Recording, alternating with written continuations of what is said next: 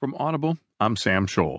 From the Washington Post National section, Susan Svrluga and Mark Berman write, UCLA shooting. Gunman who shot former professor had kill list connected to second death in Minnesota, police say. Police said Thursday that the gunman who killed his former professor at the University of California at Los Angeles before taking his own life had a kill list with other names, including that of a woman who was found dead in Minnesota.